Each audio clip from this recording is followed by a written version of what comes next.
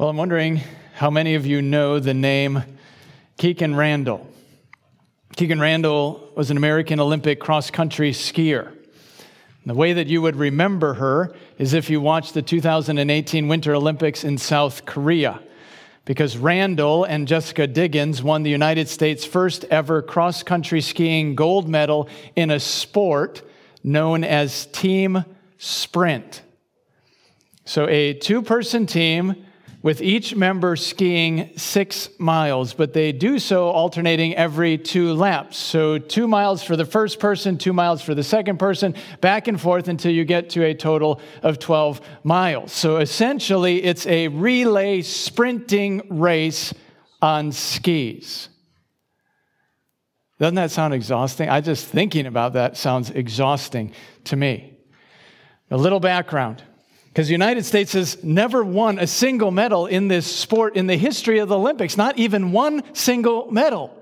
And they weren't even supposed to be contenders in 2018. Norway and Sweden, as you would imagine, were the favorites.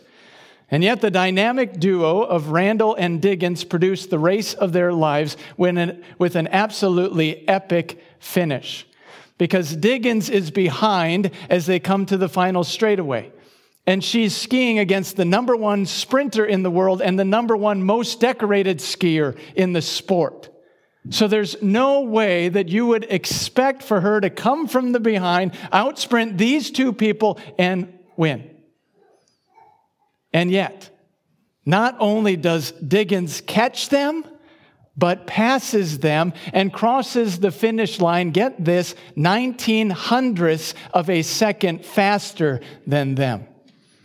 So, absolutely awesome finish. It's one of those events that brings tears to your eye. I mean, I don't cross-country ski to save my life, but I watched that and tears come to my eyes just because I know how hard they worked in order to win this. And it's helpful for you to know this was Randall's 5th Olympics. Up to this point, though, she'd never finished higher than 6th place. So she'd been working for this moment for over 20 years of her life, starting all the way back in 1998. Now, I recognize some of you weren't even born yet, but for some of us, that's 20 years ago, right? 1998. She's 20 years of her life for this moment. She'd been striving, straining to reach the podium. Traveling all over the world, gone for most of the winter, every single winter, leaving her husband and her son behind. And yet, why did she do it? Why all the effort? Why all the time? A gold medal. To win the prize, which Paul will describe for us this morning as a perishable wreath. That's going to be placed in some trophy case to be looked at and admired, but doesn't have any eternal value whatsoever. Let me just ask this one question as we kick off the new year together. How much more should we be striving and straining, working and laboring for an imperishable wreath? For the joy of our own salvation and the souls of others, that they too might be saved and come to a knowledge of the truth. I mean, shouldn't we be working at least as hard as the Olympic athletes? With a greater sense of clarity and strategy and purpose? Of course we should. But what does that look like exactly? My desire this morning is to answer those questions. Why, how, and for what purpose should we be resolved to live on mission in 2022 for the glory of Christ? So if you would, go ahead and open your Bibles with me to Matthew chapter 28. Matthew 28, page 835, if you're using one of our Bibles in the chairs in front of you. Outline is in the bulletin as always. Matthew 28, well-known verses, I'm sure. Matthew 28, 18 to 20. Follow along as I read. And Jesus came and said to them, "All authority in heaven and on earth has been given to me. Go therefore and make disciples of all the nations, baptizing them in the name of the Father and of the Son and of the Holy Spirit, teaching them to observe all that I have commanded you. And behold, I am with you always, even to the end of the age. Now, part of the reason we're starting in Matthew 28 is because this passage is well known as the Great Commission. I want to make sure that we're all on the same page, because if you don't understand the authority by which we've been given this command or the specifics of our mission, then you're going to be off doing your own thing, and that's obviously not helpful to the mission or helpful to your own soul. So notice where we're at in the book of Matthew. This is the last chapter. These are the last verses of the entire book. So by this point, Jesus lived a perfect life. He died a sinner's death. He's been crucified, dead, and buried, and he's risen from the grave. And now he's standing before these disciples who, by the way, were with him the whole time. So with him before he died, and with him now after he's risen from the grave. And he sang to them, all authority has been given to me in heaven and on earth. Which is pretty obvious, isn't it? I mean, he said that he was God. He predicted his own death, and now he's back from the grave, declaring all authority has been given to me. But here's the question. Who gave him that authority? Pretty helpful piece of information if we're going to follow his commands. So A, who authorized the mission? Well, the short answer is God the Father. Jesus says in Matthew 11:27, all things were handed over to me by my Father. He's even clearer in his high priestly prayer, John 17:2, Father, the hour has come, glorify the Son, since you've given him all authority over all flesh. So all authority given to Jesus. Why? John 17:2 tells us, so that he might give eternal life to all those whom God has given to him. Which, by the way, is the closest parallel to Matthew 28:18 that we have in all the Bible, John 17:2. What's my point? My point is that he has all authority for a very specific reason. That he might offer eternal life to anyone and everyone who believes in him.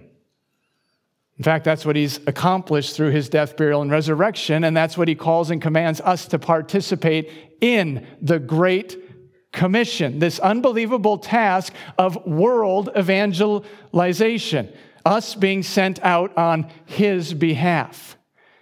Which reminds me of the consistent imagery and the language that were given throughout the entire Bible of being ambassadors, including 2 Corinthians 5:17, that if anyone is in Christ, he's a new creature. The old has passed away, behold, the new has come. And all this is from God, who through Christ has reconciled us to himself. So step one, becoming disciples of Christ, and then as a result, he's given to us the ministry of reconciliation. Therefore, as a result of being new creatures in Christ, Paul says we are ambassadors for Christ. Verse 20, as though God were making his appeal through us, we implore you on behalf of Christ, be reconciled to God. Now, do you see the connection? Because Jesus is the King of Kings. And all authority has been given to him in heaven and on earth. And therefore, if we truly put our faith in him, if we trust in his finished work and are truly forgiven of our sins and have the hope of eternal life, then we are reconciled first to God, but then given the ministry of reconciliation as ambassadors for Christ. Which means we're sent on his behalf, sent with his concerns, sent with his message, and sent on his mission, the Great Commission. And B, what is the mission of King Jesus? Well, it's right here. Matthew 28, verse 19, to go therefore and make disciples of all the nations, baptizing them in the name of the Father, the Son, and the Holy Spirit, teaching them to observe all that I have commanded you. And behold, I am with you always, even to the end of the age. That's the mission. And I want you to be absolutely clear here, because you could easily think that Jesus is giving us 4 different things to do: to go, to make disciples, to baptize, and to teach. But that's not the case. Instead, there's just one command with 3 modifiers. So one main idea with 3 subordinate ideas. So we're to make disciples. That's the mission. And how do we do that? Well, by going, by baptizing, and by teaching them to observe all that King Jesus has commanded. Now, a couple of observations. Number 1, do you realize that this mission has everything to do with people? Notice, King Jesus is not commanding us to conquer a country, or to secure a hill, or to retrieve property. What King Jesus cares about is people, specifically people's souls. I told you this before, but it's worth telling you again. There's only 2 things in this world that are eternal, that last forever: the Word of God and the souls of men. So what King Jesus cares about is the salvation of people's souls and the sanctification of people's lives. And you see that so clearly in his command: to go therefore and make disciples of all the nations. How? By baptizing them in the name of the Father, the Son, and the Spirit. What does that mean? It means we need to preach the gospel to people, telling them about the reality of sin and the reality of judgment, that all who stand outside of Christ will suffer the punishment of eternal destruction away from the presence of the Lord and the glory of his might, because they've sinned against a holy God. So there's a separation, there's an alienation that can only be resolved when a person puts their faith in Christ. And then they're reconciled back to God.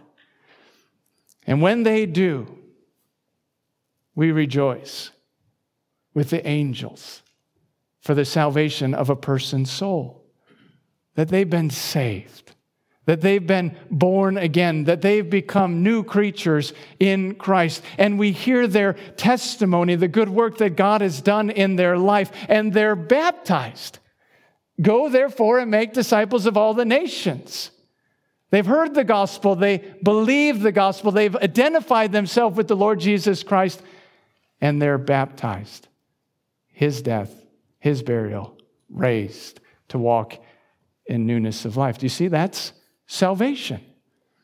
Then what do? Well, then we teach them to observe all that Christ has commanded. So we teach them the Bible, the instructions of Scripture. And we call them to walk in a manner worthy of the gospel, with a transformed life. So people who are growing in the grace and knowledge of Christ with lives that look more and more like his perfect life. But not perfection, right? Wouldn't that be great? I'm resolved in 2022 to be perfect. That would be awesome. But then we would suddenly not need God in our lives. It's not perfection, but it's certainly progress. That's what sanctification is. It's progress, us being more and more, living more and more like Christ. Now, do you see how we need to have mission clarity? First, by knowing all authority has been given to King Jesus. That gives us confidence in the mission. And then second, that he commands us to be involved in people's lives. So he's not calling us to be involved in other things, not primarily. I mean, don't get me wrong here. Please don't misunderstand me. I know that we need to have jobs and careers, right? We need to have roles and responsibilities. We certainly need money, right? I've watched It's a Wonderful Life, right? it sure comes in handy down here, Bob. Yeah, I understand that. But that's not what God is calling us to primarily. Primarily, we need to be ministering the gospel to people's lives. So then recognize our jobs and our careers, our roles and our responsibilities, and our money. It's just platforms and resources by which we can carry out the Great Commission, the salvation of people's souls and the sanctification of people's lives. And this mission is for every believer. So not just pastors and missionaries, not just the professionals, but every single disciple of Christ, making other disciples of Christ. Or as we say here, proclamation, knowing Christ and making Christ known. But how do we do that? I mean, yes, I know by going, by baptizing, and by teaching, but how exactly does the Bible unpack what that looks like? Does it give us a strategy for how it works? Great question. I'm so glad that you asked. Of course it does. If you would, go ahead and flip forward to 1 Corinthians 9. 1 Corinthians 9. Matthew, Mark, Luke, John, Acts, Romans, 1 Corinthians chapter 9. Follow along as I read verses 19 to 23. I think these verses are the best verses for what does Christian maturity look like. 1 Corinthians 9, 19 to 23, Paul says, "For though I am free from all, I have made myself a servant to all, that I might win more of them. To the Jews I became as a Jew, in order to win Jews. To those under the law, I became as one under the law, though not being myself under the law, that I might win those under the law. To those outside the law, I became as one outside the law, not being outside the law of God, but under the law of Christ, that I might win those outside to the law. To the weak, I became weak, that I might win the weak." In summary, Paul says, I have become all things to all people, that by all means I might save some. I do it all for the sake of the gospel, that I may share with them in its blessings. Now, as we jump in, I want to start by asking, should we really be imitating Paul's strategy here? I mean, is this really something that all Christians, both then and now, are called and commanded to do? Or is this something that's very specific for just the apostles, or as I said, the professionals? Well, the answer comes just a little bit later in 1 Corinthians. If you want to just flip forward to chapter 10, verse 31. Paul says in summary, 1 Corinthians 10:31, "So whether you eat or drink or whatever you do, do all to the glory of God. Give no offense to the Jews or the Greeks or the church of God, just as I try to please everyone in everything I do, not seeking my own advantage, but the advantage of many, that they may be saved." Notice how that's the exact same thing he just said in 1 Corinthians 9:22. "I become all things to all men, that I may by all means save some." But now listen to what he says next, and how he answers the question, why should we imitate Paul's strategy? 1 Corinthians 11, verse 1. Paul says, "Be imitators of me as I imitate Christ." So the answer is absolutely yes. We should imitate Paul's strategy, and Paul expects that we will imitate his strategy, along with the entire Corinthian church and all believers everywhere. Because Paul's calling us to imitate him as he imitates Christ. Which means we need to hear the details of 1 Corinthians 9 as speaking directly to us this morning, to our particular hearts, to our particular minds, to our particular circle of influence. That we are being called and commanded to use our particular freedoms, just like Paul, so that others might hear the gospel, believe the gospel, and be saved by the gospel. Now, let me put it in the form of a question. B, what's Paul's aim with this strategy? I mean, why did he make himself a slave to all? A Jew to the Jews, a Gentile to the Gentiles, and a weak person to the weak people. I mean, honestly, those are some pretty radical accommodations to make in a person's life. So a very important question to ask, don't you think?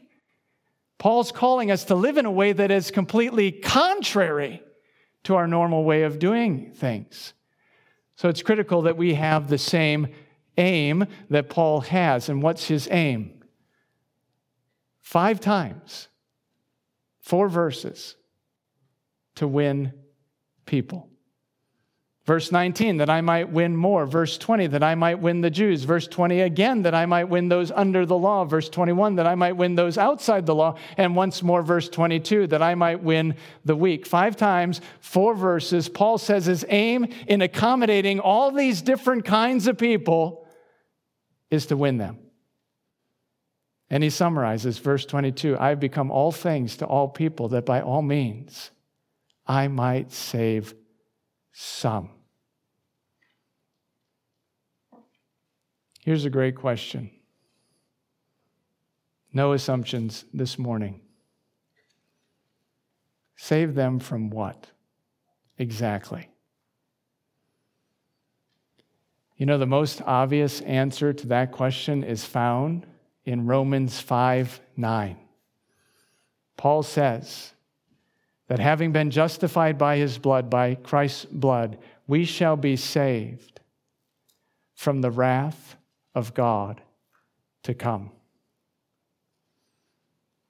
You need to know, in all the different letters that Paul's written over the course of his ministry, this is the only time he explicitly says what we're saved from. Romans 5:9. Listen again. Having been justified by Christ's blood, we shall be saved from the wrath of God to come. Which is critical information, isn't it? That what hangs in the balance of becoming all things to all people is their eternal well-being, that they might be saved from the wrath of God to come. So the gospel we're commissioned to share with mission clarity is so that all people everywhere might experience eternal life rather than eternal judgment. So rescued from it, delivered from it, saved from it. What's the it? The wrath of God to come. The question I can't help but ask, especially as I think about my own life and the lack of evangelism going on in the church today, and the lack of effort being made to win people to Christ, that they might be saved from the wrath of God. Here's the question. Do we really believe that the wrath of God is actually coming? I mean, do we really believe that? I mean, so often, the good news of the gospel is conceived almost entirely as another strategy to handle our psychological disorders. So the gospel primarily moves in the direction of helping us with things like depression and grief and loneliness and abandonment, self-esteem, anger, fear, and anxiety.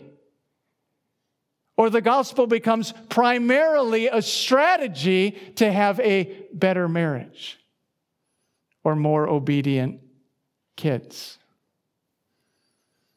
Now, certainly the gospel impacts all of those things and every other area of life as well.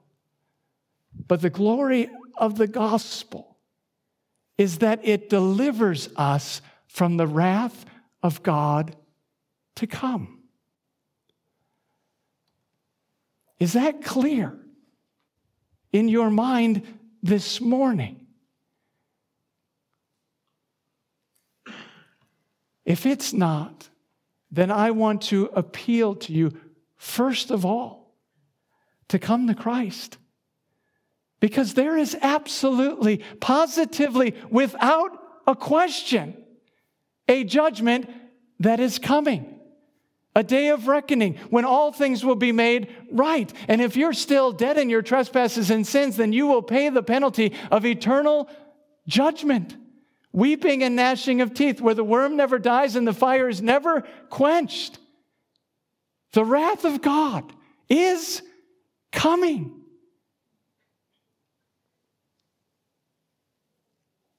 But you can be delivered from it.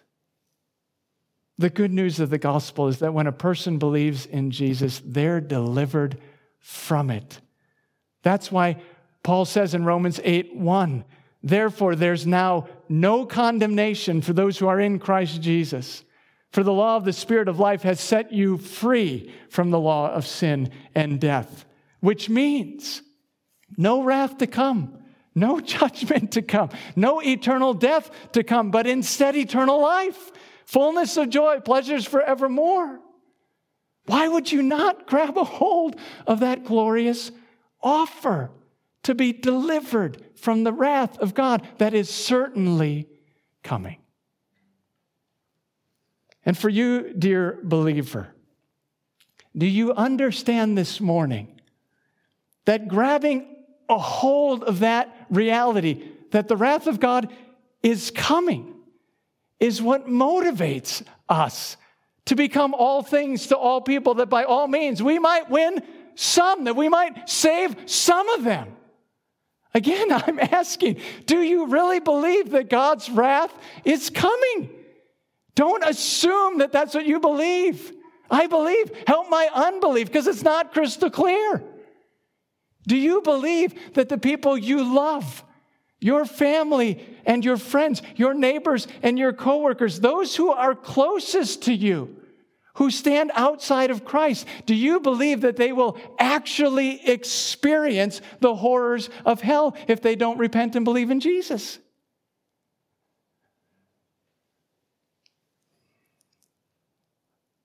I think we live in a society that tries to put anything that is difficult away from us.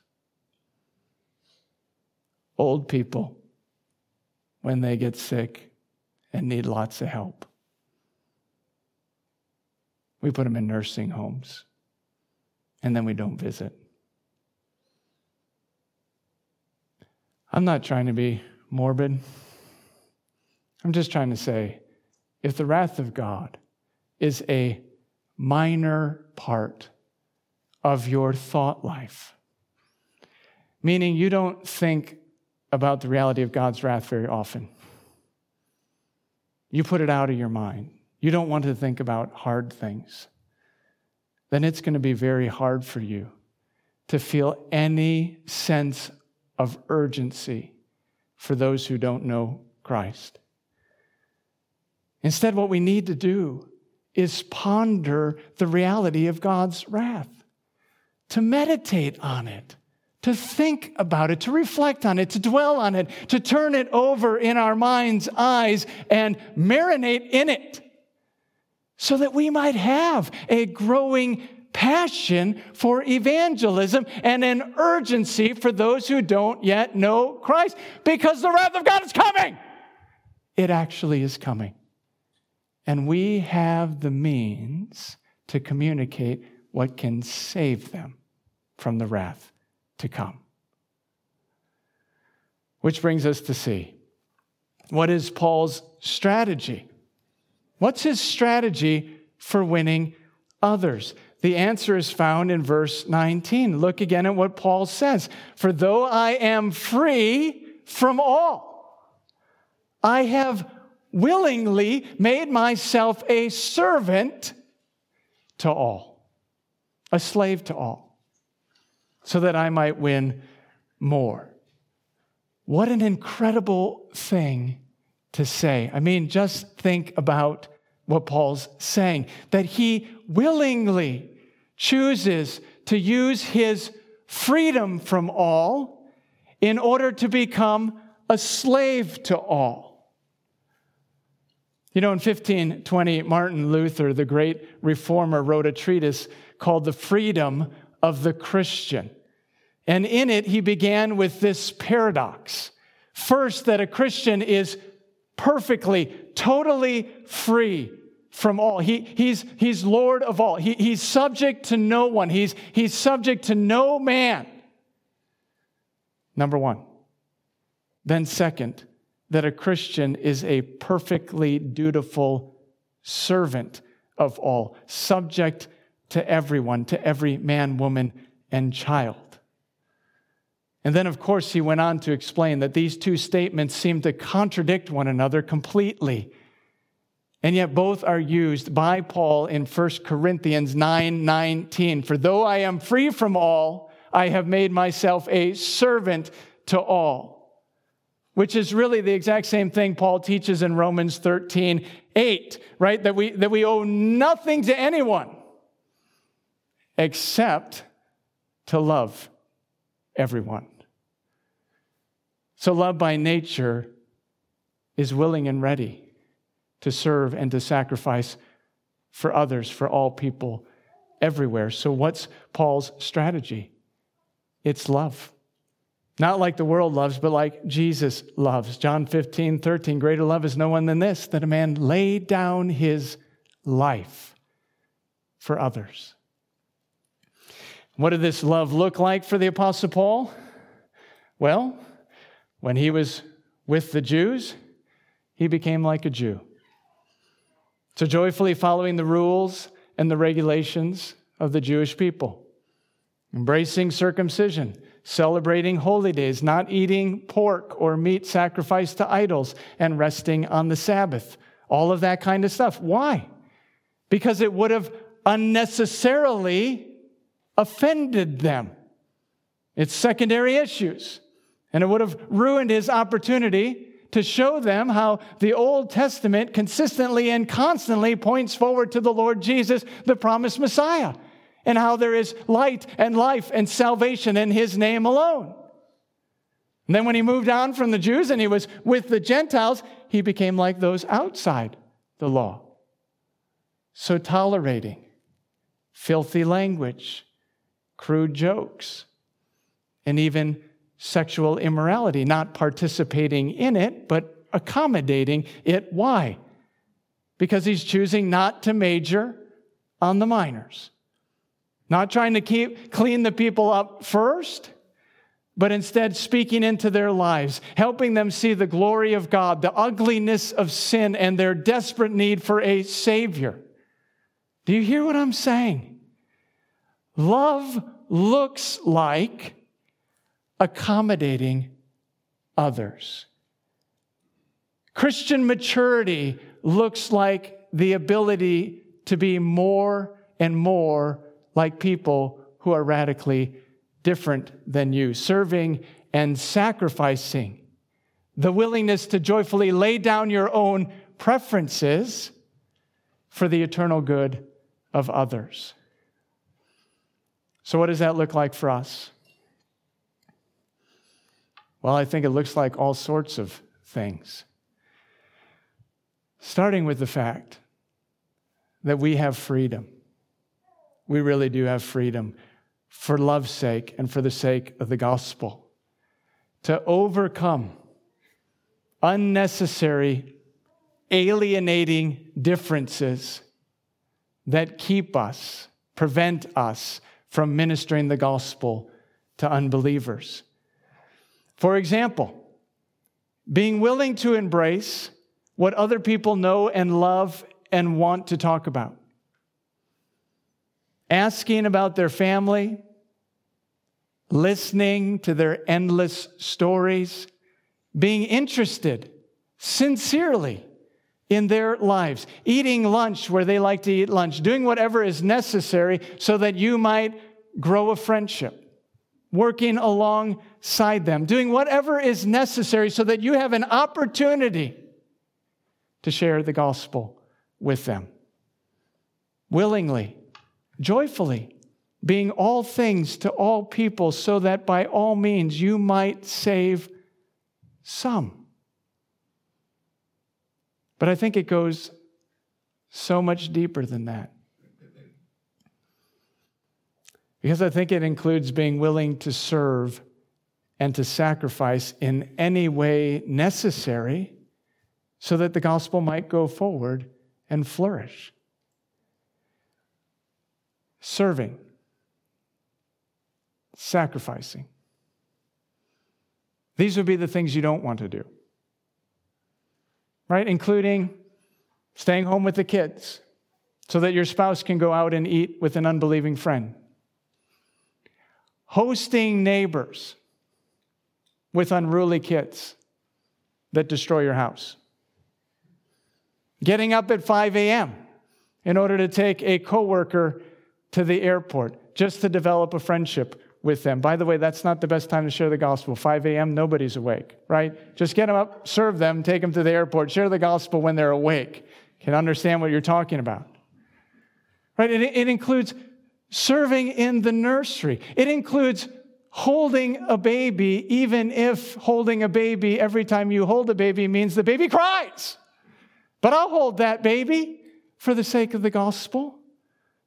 It means taking care of hospitality, getting up early, staying late, serving, sacrifice, so that the gospel might go forward. It includes shoveling snow to the glory of God. It includes baking brownies for Life Group. Right? Do you hear what I'm saying? It's a million things where we relationally serve and we sacrificially participate. Even if we're not on the front lines of gospel ministry, we're participating together so that the gospel might be proclaimed. We're laboring together so that some might be saved from the wrath of God to come. All of that, in my mind, has everything to do with being resolved to live on mission for the Lord Jesus Christ, just like the Apostle Paul. Verse 22, I have become all things to all people, that by all means I might save some. In fact, I do it all for the sake of the gospel, that I may share with them in its blessings. Do you see how clear his mission strategy is? We must be those who have mission clarity, mission strategy, and by God's grace, number 3, mission purpose. Follow along as I read our last section this morning, 1 Corinthians 9, 24 to 27. Paul goes on to say, do you not know that in a race all the runners run, but only one receives the prize? So run that you may obtain it. Every athlete exercises self-control in all things. They do it to receive a perishable wreath, but we an imperishable wreath. So I do not run aimlessly. I do not box as one beating the air, but I discipline my body and keep it under control, lest after preaching to others, I myself should be disqualified. The first thing I think of as soon as I read those verses is the Winter Olympics.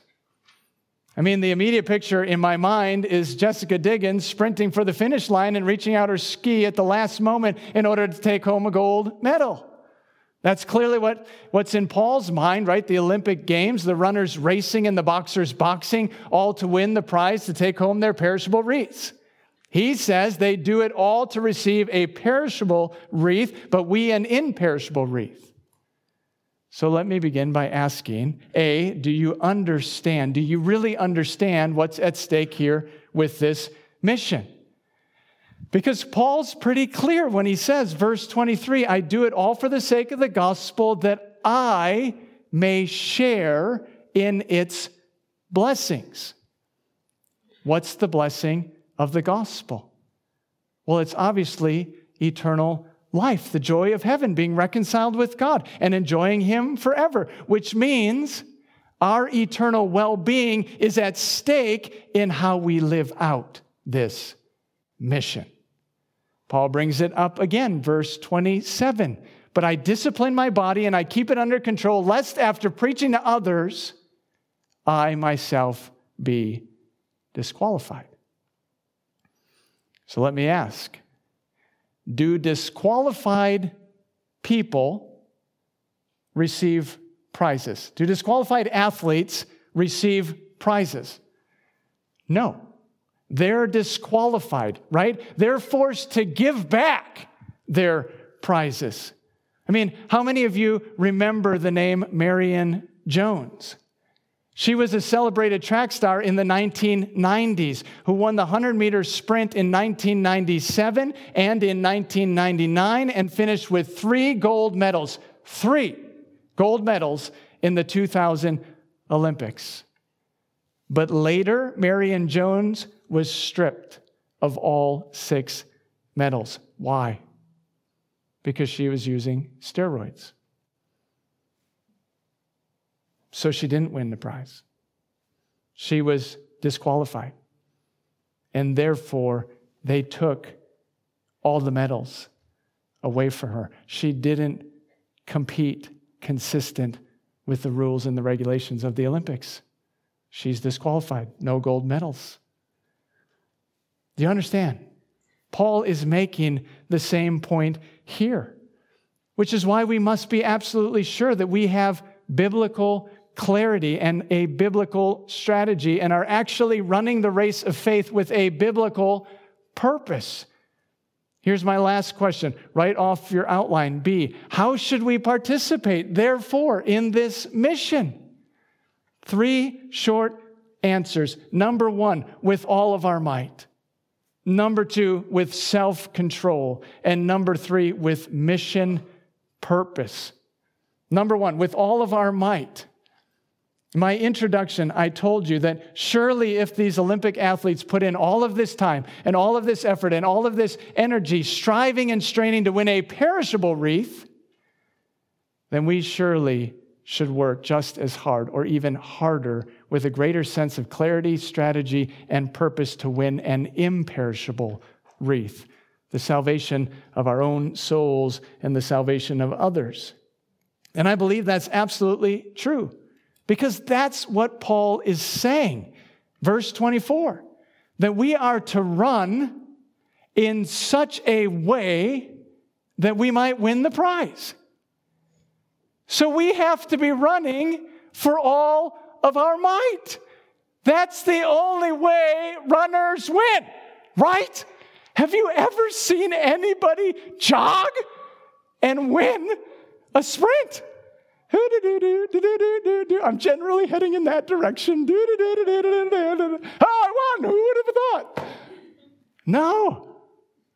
You run for all you're worth. That is the only way to win. If you're a runner, run in such a way that you might win, which means you're running for all that you're worth. Boy, I think we need to hear that this morning. We live in a day and an age and a country that is all about comfort. Everything that we do, happy to serve, happy to sacrifice, unless I'm uncomfortable. Right? Me included. That's what we're prone to. That's not what Paul's saying. This is an incredible challenge to us going into 2022, that we might run for all that we're worth. You know, Jonathan Edwards, while he was a student at Yale, he wrote 70 resolutions to motivate him to run the race of faith in such a way that he might win the prize. And one of them captures the spirit of verse 24. Jonathan Edwards said as a teenager, resolved to live with all of my might while I still live. Is that you this morning? Resolved to live with all of my might while I still live. Which is really just a practical outworking of the two great commandments, isn't it? To love the Lord your God with all of your heart and mind and soul and strength, and to love your neighbor as yourself. But actually doing it with all of your might. Striving, laboring, abounding, excelling, being zealous to run like winners run.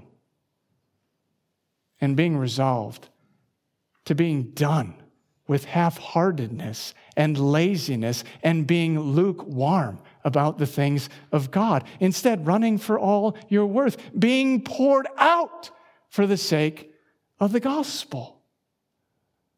Being poured out means there's nothing left. When you pour something out, you turn it over, you pour it out, you shake it. There's nothing left. You know what happens when you pour it out and it's shaken and there's nothing left? It requires you to trust God. That's what happens, because you got nothing left. You're totally dependent on Him, running for all that we're worth. Which means we must be those who, number 2, run with self-control. Verse 25 says, every athlete exercises self-control in all things. Verse 27 says, I discipline my body and I keep it under control. And of course, we know self-control is included in the fruit of the Spirit, Galatians chapter 5.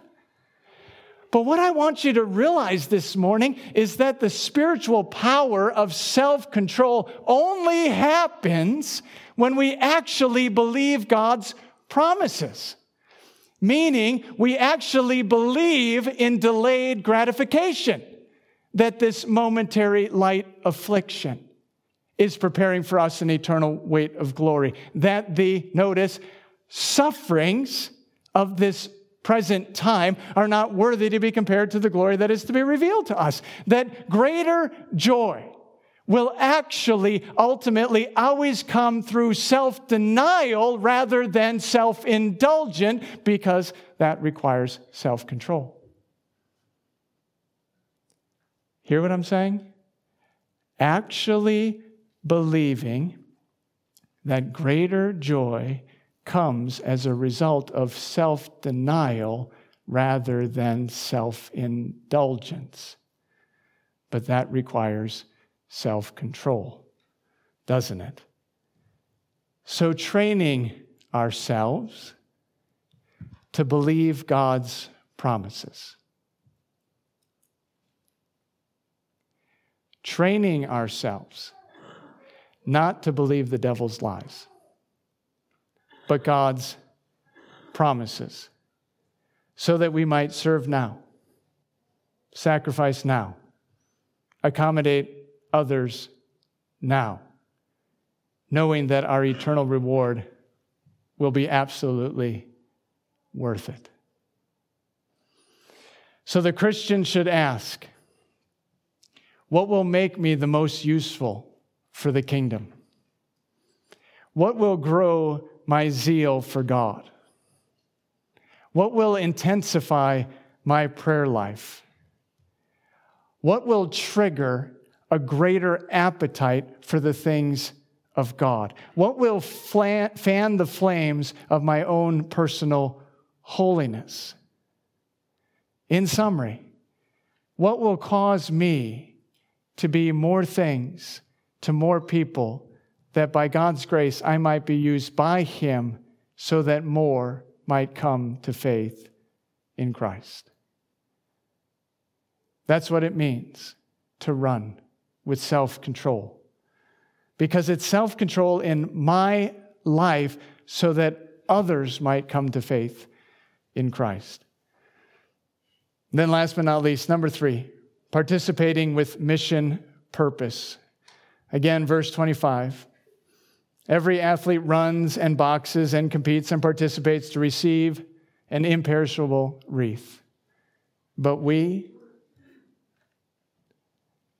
an imperishable wreath. Listen, why should we be resolved to live on mission in 2022? Here it is. So that we ourselves might win the eternal prize of everlasting life, the salvation of our own souls, and the joy of being in God's presence for all eternity. Paul says it so well in 2 Timothy 4.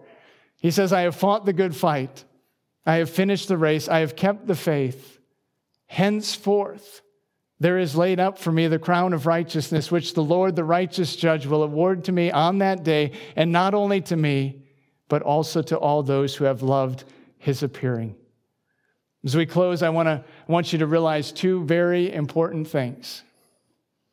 Number one, running the race of the Christian life is no small task. It's difficult. It's hard. Because what you decide to do with your life and how you decide to run your race and how you decide to orient yourself towards others, serving, sacrificing, and accommodating will make all the difference in the world between sharing in the promises of God or being disqualified from them altogether. That's in the how do we run, which means the running is difficult. So my exhortation,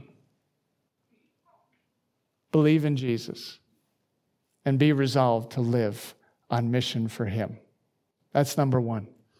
Second thing I want you to know, I think you know this, but it's so helpful to be reminded, is that receiving the crown of righteousness from the Lord, the righteous judge, and hearing him say, well done, my good and faithful servant, will be 10,000 times more valuable, more enjoyable than receiving any Olympic gold medal. What's the best part about running? It's being done. Running. I hate running. I'm serious. Maybe if you're here and you raise your hand saying, I love running, just don't raise your hand, right? Because most of us hate running. Every time I start running, in the first half mile, this is what I think. I hate running. I hate everything about this. I can't stop thinking about that fact. I hate running. What's the best part of a 3-mile run? It's being done with a 3-mile run, right? Just think about that analogy. Here's what he's challenging us with. Don't love the running. Look forward to being done with the running. That day when you hear, well done, my good and faithful servant, enter into my rest. That'll be 10,000 times better than winning any gold medal, any perishable wreath. Do you believe that this morning? Well, then let's run like it in 2022. Allow me to pray. Father, we're grateful for your word. We feel so challenged, so convicted. Father, we want to be those who live on mission for the Lord Jesus, who live for your glory and honor and praise. So, Father, I pray for my friends here this morning, any who are here this morning who have not yet believed in the Lord Jesus. I pray that they would start there by recognizing just how worthless the things of this world are, that they might turn from those things and they might believe in the Lord Jesus. Say, I'm done with that. I'm with him. I'm going to live for the Lord Jesus, knowing that in him is the salvation of my own soul.